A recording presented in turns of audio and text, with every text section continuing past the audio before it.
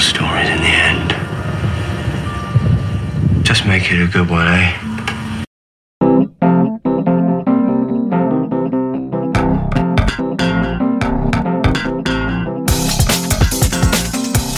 I'm Don Hall, and this is the Peculiar Journeys Podcast.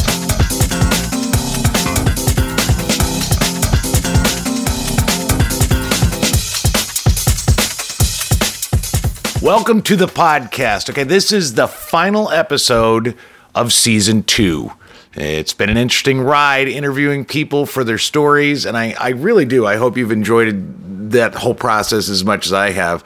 Next season is going to be a split between stories of my tattoos. I hope they'll be more interesting than that sounds, and a walk down memory lane as I detail stories of the rise of WNEP Theater, which is a theater company I founded out in the 90s. One of this season's episodes was about that, and I realized that would be kind of an interesting thing, is sort of looking at the environment of the 90s in Chicago that really kind of fostered that kind of growth, because there were a lot of theater companies that were founded in the 90s here in Chicago. For this episode, well, Saturday was my 52nd birthday. A tradition that I've employed since I was 13 years old has been to take some time and reflect on the year I just ended and work out any wisdom that I might have sussed out. Now, I can't necessarily claim any real wisdom from my journey, as I tend to learn many of the same lessons over and over again until they stick. But for the first part of this episode, I went ahead and went back 5 years and pulled a few nuggets. Maybe one of these days I'll pull some from when I was in 8th grade and 9th grade and 10th grade. It's pretty redundant, but it's mostly about girls. But this time I went back 5 years to 47, and I pulled a few nuggets from each year to see if I had any patterns. And sure enough, a pattern did emerge. So the second half will be lessons of my year 52. All right, from my 47th year, so this is my 48th birthday, things that I learned, one of the things that I wrote down is it's time to stop focusing on being successful and begin focusing on being significant. This actually came from Shannon Cason. If you listen to Homemade Stories, then you know who Shannon is. He said that to me on a train trip to Lake Crystal, I want to say. I think that's true. I wrote, as I get older, the movie Groundhog Day becomes more and more meaningful.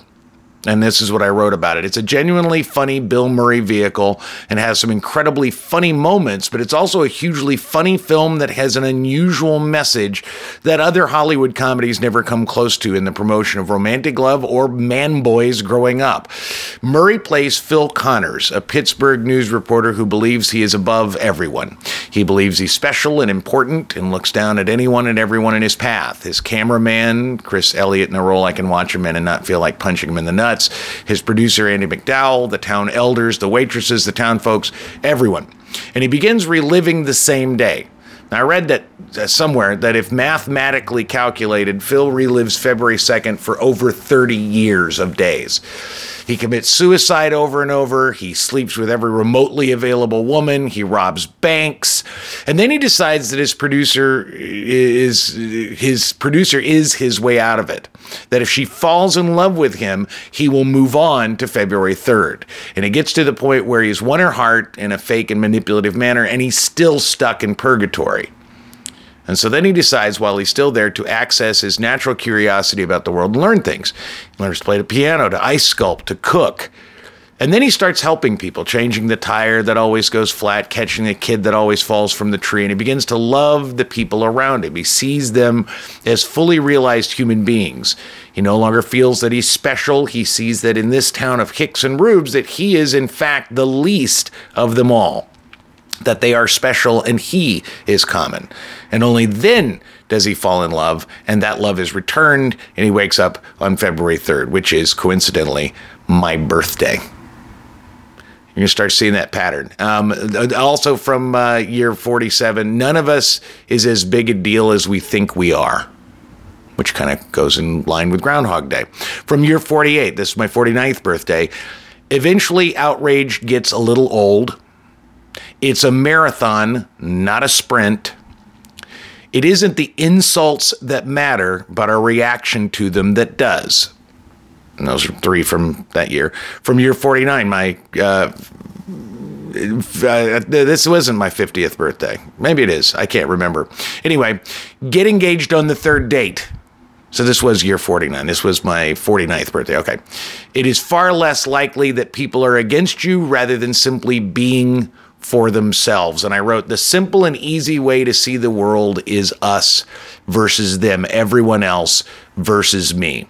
The common way to view the world is through the lens of yourself. This movie is about you. You are the star, and everyone in the film is motivated to do the things they do and say the things they say based on their specific relationship to you. Reality is pretty much exactly the opposite of that. Most people barely know you exist. Most people couldn't care less about your existence. And then when that cabbie cuts you off in traffic, it's highly likely it has nothing to do with you personally at all. Comcast treats you badly, not about you personally. Bank fucks up your account, not personal. The barista who makes a mistake on your soy latte cappuccino with caramel swirls and a splash of privilege didn't make the mistake on purpose. You got towed and booted, not because you're someone the Department of Motor Vehicles gives a shit about, because you can't park well. Most people you encounter are not doing anything against you any more than that red light is taking so long to personally vex you, or the snow covered your car to make you late for work. As hard as it is to come to grips with, each one of us is pretty insignificant. But there's power in that lack of overreaching importance, so relax. And there's wisdom in recognizing that insignificance. Keep that in mind. We're starting to see the thread from year 50.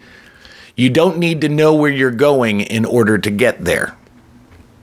For all of our differences, both those we control and those beyond our control, we're all just snowflakes destined to melt in the great sea of humanity. And this is, again, the thread. I am not important. And I wrote, the worst fiction about ourselves that we can embrace is that of our own importance in a world that will quickly discard us when we are no further use. Now, this is not to say I am despised or even disliked by most of the people I work with and with whom I interact. This is to say that I'm not on many people's list of end-of-the-world essentials. I know who's on my list. Taking the time to realize of those people who has me on their list is well worth it. Once I know this, it is then up to me to continue to foster, nurture, and take care of those tenuous connections. Be the best husband I can be the best son, the best brother, the best friend. And do not take it personally that I'm on so small a list. While small in numbers, the impact of each person on my list is monumental. A plastic cup doesn't take it personally. An aluminum can doesn't get butt hurt if it isn't invited to a party or gets fired. Only in the Pixar film about used books does Robert Boswell's Tumbledown fall into a spiral of self-doubt and despair, only to be talked back into believing himself by Tom Bodette's The Free Fall of Webster Cummings, set to a Randy Newman theme. While it's deeply personal, it is likewise universally human. Find your people, be with your people, take care of them, protect them, support them. Like an improv scene where partners strive to do only one thing, make their partners shine, you become vital to their journey. Then, instead of importance, you achieve significance. The thread. And from 51st birthday. The opinions of people have the value you assign them. Indulgence in emotional reaction and ego is the downfall of everyone. And part of the thread, I am not the hero of my own story. And I wrote, in what one could arguably call the age of narcissism, considering oneself the hero of one's own narrative arc seems pretty normal. As if we were all each in a movie about us, and as the one person watching the whole thing, it makes perfect sense that the hero of each story is the viewer, except no hero of any story sees theirself as the hero. Harry Potter isn't the hero of those books. Rocky isn't the hero of his films. They are the protagonists. But if they were to see themselves as the heroes, they suddenly would not be the heroes. So, I am the protagonist of my story, but not the hero. That is not to say there are no heroes in my story. In fact, there are lots of them. My mom, my grandfather, my dad, my sister, my wife, teachers who stood for something, mentors who guided me along the path, doctors, a few employees, employers, some of my friends. There are plenty of heroes in the Nicholas Nickleby version of my 51 years. I'm just not one of them. And now here is what I wrote on my 52nd birthday. This was just Saturday, and this is, and like I said, the narrative is pretty pervasive as we get there, but I think there's some nice things. This is a little bit more in depth. Oh, what a year it's been. Half a century plus 2 lessons of my 52nd year on the planet. All right, in no particular order, the narrative of my 52nd year included packing up my cubicle at Navy Pier and being thrust into the world of the self-employed 1 month to the day after my 51st birthday. Trump became president and everyone lost their minds over it. In the navigation of self-employment, learning that some people and organizations are going to feign giving me employment in order to hear my cool event ideas and then use those ideas without giving them cash. I found myself despising the extreme left as much as I disdain the alt-right in its embrace of political destruction tactics. I went on a trip to London and Edinburgh with the love of my life on our 3rd anniversary.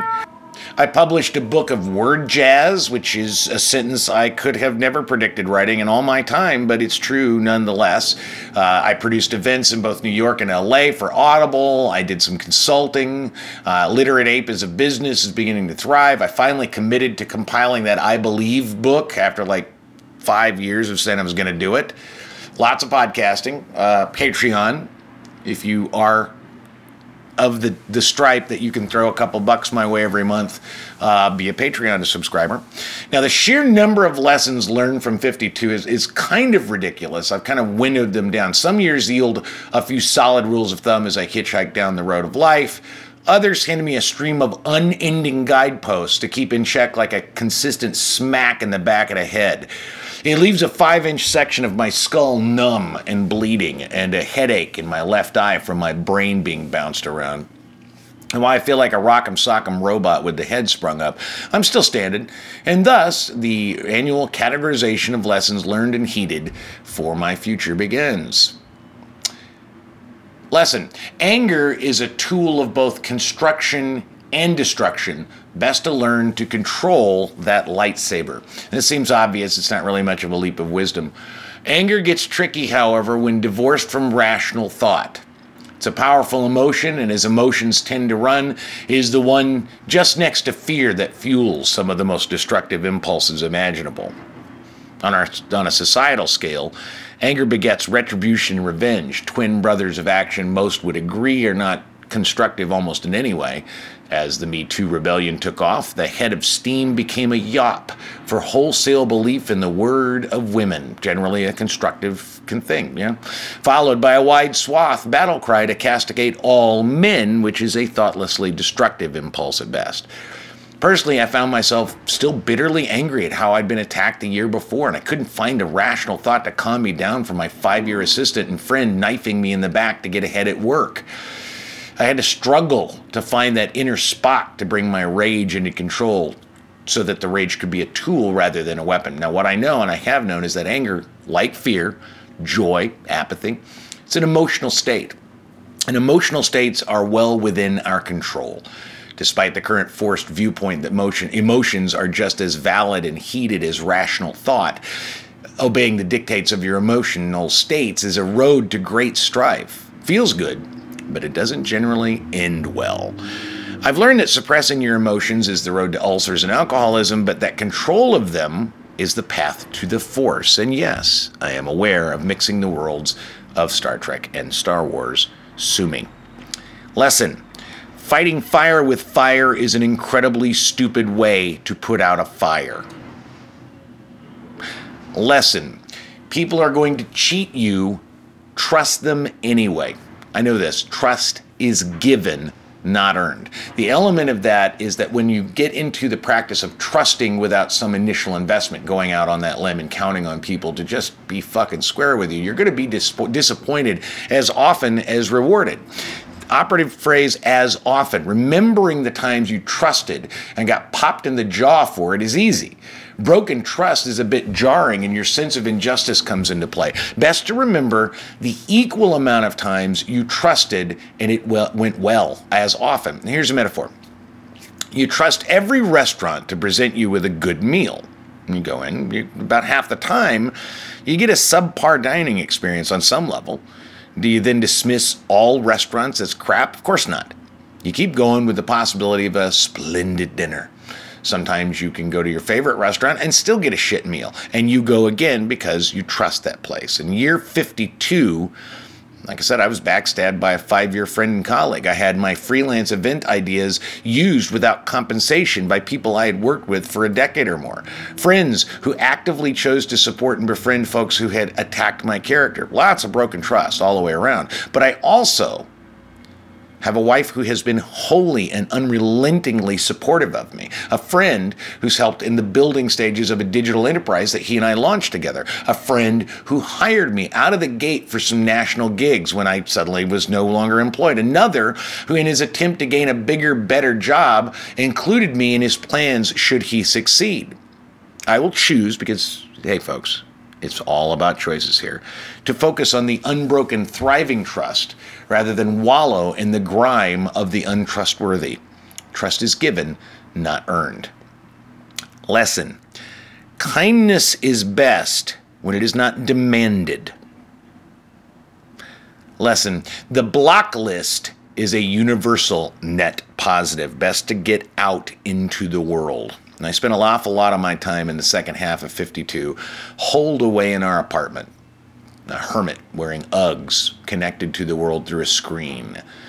While there isn't anything wrong with recovery from a major life change by burrowing down and avoiding human contact, strategizing the new road I'm traveling, recharging the battery, so to speak, it's a process that can become addictive.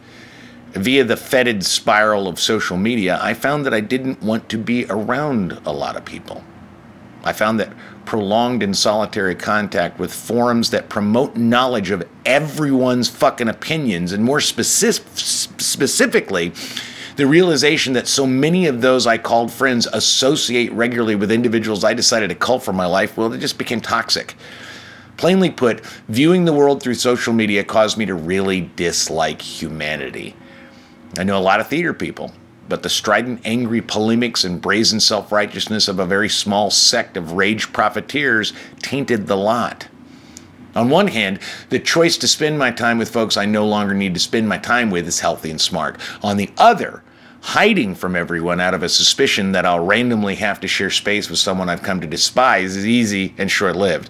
The block list eliminates those voices I've grown weary of, clearing the way for new friendships and allowing the disgust in humanity to subside. Lesson: aging hastens the crumbling of the body, but getting old is all in the dissipation of the spirit.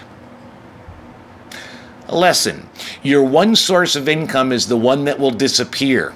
Diversify or perish. Nothing on this earth is permanent. The complacent life refuses to acknowledge this simple fact. As I saw the writing on the wall of amazing colleagues slowly be thinned away from the comfortable job in public radio, Tim Akamoff, Nyla Boodoo, Jason Saldana, Jill Shepard, Justin Kaufman, Jesse Trevino, Robin Lynn, it just kept going on. I should have seen it coming. So when it was my time to go, that solid ground I'd convinced myself was secure was my only source of income. Going forward, I'll make sure that the multiple methods of making a few bucks is the rule. Take one away and have several more in place is just a smarter way to go. The real key, I think, is to find ways of making a buck that enrich you in other ways as well. This isn't the simple work for a nonprofit thing, but a commitment to remain curious and open no matter what work you do. To remain curious is to remain young at heart. Lesson: the American obsession with youth is a crippling disease. Lesson: change is turbulent, so keep your balance. Enthusiasm and industry keep you on your feet. After 5 decades on the planet, with at least 3 of them solidly on my own, the only constant I see is change. As soon as you get all complacent and comfortable, life has a way of throwing a monkey wrench into the machinery and knocking things off course. Now, I'm not a graceful man. One reason I sold my motorcycle was that my balance was getting a bit worse, and I realized that sooner rather than later, I was going to take a huge spill off that beautiful Honda Rebel and not walk away from it. I'm no more graceful when it comes to the balance of the mind and spirit. I'm frequently a bull in a china shop, and you are the china. Now, this is the thing about change. It's inevitable. We knew that. It's constant. It always feels like the boat is sinking. Bouts of despair are common. Moments of clarity are likewise almost mundane in their regularity. In 52 years, I've had plenty of changes in course, and it never gets easier to weather. The key, I believe, is to greet each big shift in navigation with a sense of wonder and curiosity instead of clumsily scrambling to find your footing. Go ahead and fall, roll, get up. The new will be different, and there will be new things to do and learn. When you remember the most essential truth of human existence, that it always ends the same way, the trials and obstacles don't seem so grim. I know I'm going to die sooner rather than later because I'm more than halfway past my expiration date, so I might as well enjoy what time I have. Trying to control the uncontrollable is only squandering of that time. Is that grace? I don't know. But it'll have to do. Lesson. Being creative and making art is an essential requirement of humanity. Lesson. Read the chapter you're on, not the chapter you just finished. It's an odd lesson to include in the list of backward reflection, but it still sums up an important piece of wisdom gleaned from this particular year. When things didn't go the way I thought they would, it's natural to go back and question all my choices. What if I'd saved more money in anticipation of getting the X? How would things be different if I'd accepted the increased money-centric version of WBEZ? I should have trusted fill in the blank with a name, and maybe I would have been fill in the blank with the state of being. The downside of constantly revisiting your last chapter is that you tend to lose sight of the one you're in. And like a runner obsessing about that trip in the leg of the last race you just passed, you lose momentum by looking back constantly. Let the past be instructive, not destructive. Lesson. I'd rather die of overuse than rusting out. And the final lesson, and this is where it all comes together, and I perhaps I've learned this, and perhaps I'll just keep learning it. Embrace your irrelevance in the world. We are not the center because there is no center. When I flipped over into my 50s for the first time, one of the things I felt I had learned was that I am not important. I wrote this. The worst fiction about ourselves that we can embrace is that of our own importance in a world that will quickly discard us when we are of no further use. Now, granted, this came from a place of feeling somehow unappreciated, maybe a tad self-pitying. I'd been snubbed by the cast and crew of the NPR show I'd been house managing. They had a Christmas party, and I wasn't invited, so I got pissy about it. I started looking around and realized that there were more than a few instances of people I have felt I had been in service to, groups I felt I worked hard for, who seemed to discard me in those types of social circumstance. Actors for whom I had, in my view, bent over backwards to provide opportunities for, who, when the guilt fell from the lily, took no pause to hurl insult my way. I was compared to Pol Pot by one of them. My ex-wife's mealy husband took pot shots from the shadows of the internet despite my producing every fucking play he ever wrote, and I became bitter and self-involved. This lesson, however, keeps hammering away at me. As self-pity is exhausting after a while, and bitterness is so in conflict with my internal optimism, the lesson was bound to sink in at some point. It isn't that I'm not important. It's that I'm not important to most people. I'm not even important to people whose importance was high on my own priority list. For so long, I placed importance on what others thought of me, of my status within the theater community, the public school community, the storytelling community, the public radio community. Time and time again, these systems became a place where I felt important, but when stripped of that status within those tribes, I was easily forgotten and discarded. I know that I'm important to my family. I know that I'm important to my wife. Joe Janes once referred to me as more brother than his own brothers. That's important. My lovely friend Vanessa Harris is important to me. Her well-being is something I reflect upon frequently, and I believe that she considers mine as well. The lesson I think, is to pay attention to those whose importance is paramount to me rather than worry one self-pitying second on how relevant I am. One becomes important by recognizing the importance of others. On a rock with 7 billion souls scurrying around it like ants on a watermelon, there is no center of things. My universe is not defined by my status or what others outside of my list think of me. It's not determined by my accomplishments, as each is a masterpiece etched into the sand as the tide comes in. My universe is distinct only by those I place upon higher value than I do myself. And there's a freedom in acknowledging one's lack of significance. It means that as long as I pay tribute to those I love and value, I have nothing else to lose. A man with nothing to lose is a formidable thing. And while it's true that in the grand scheme of things, I'm just a minute speck of humanity, I'm off cigarettes now and am smoking a pipe. So I certainly look more important.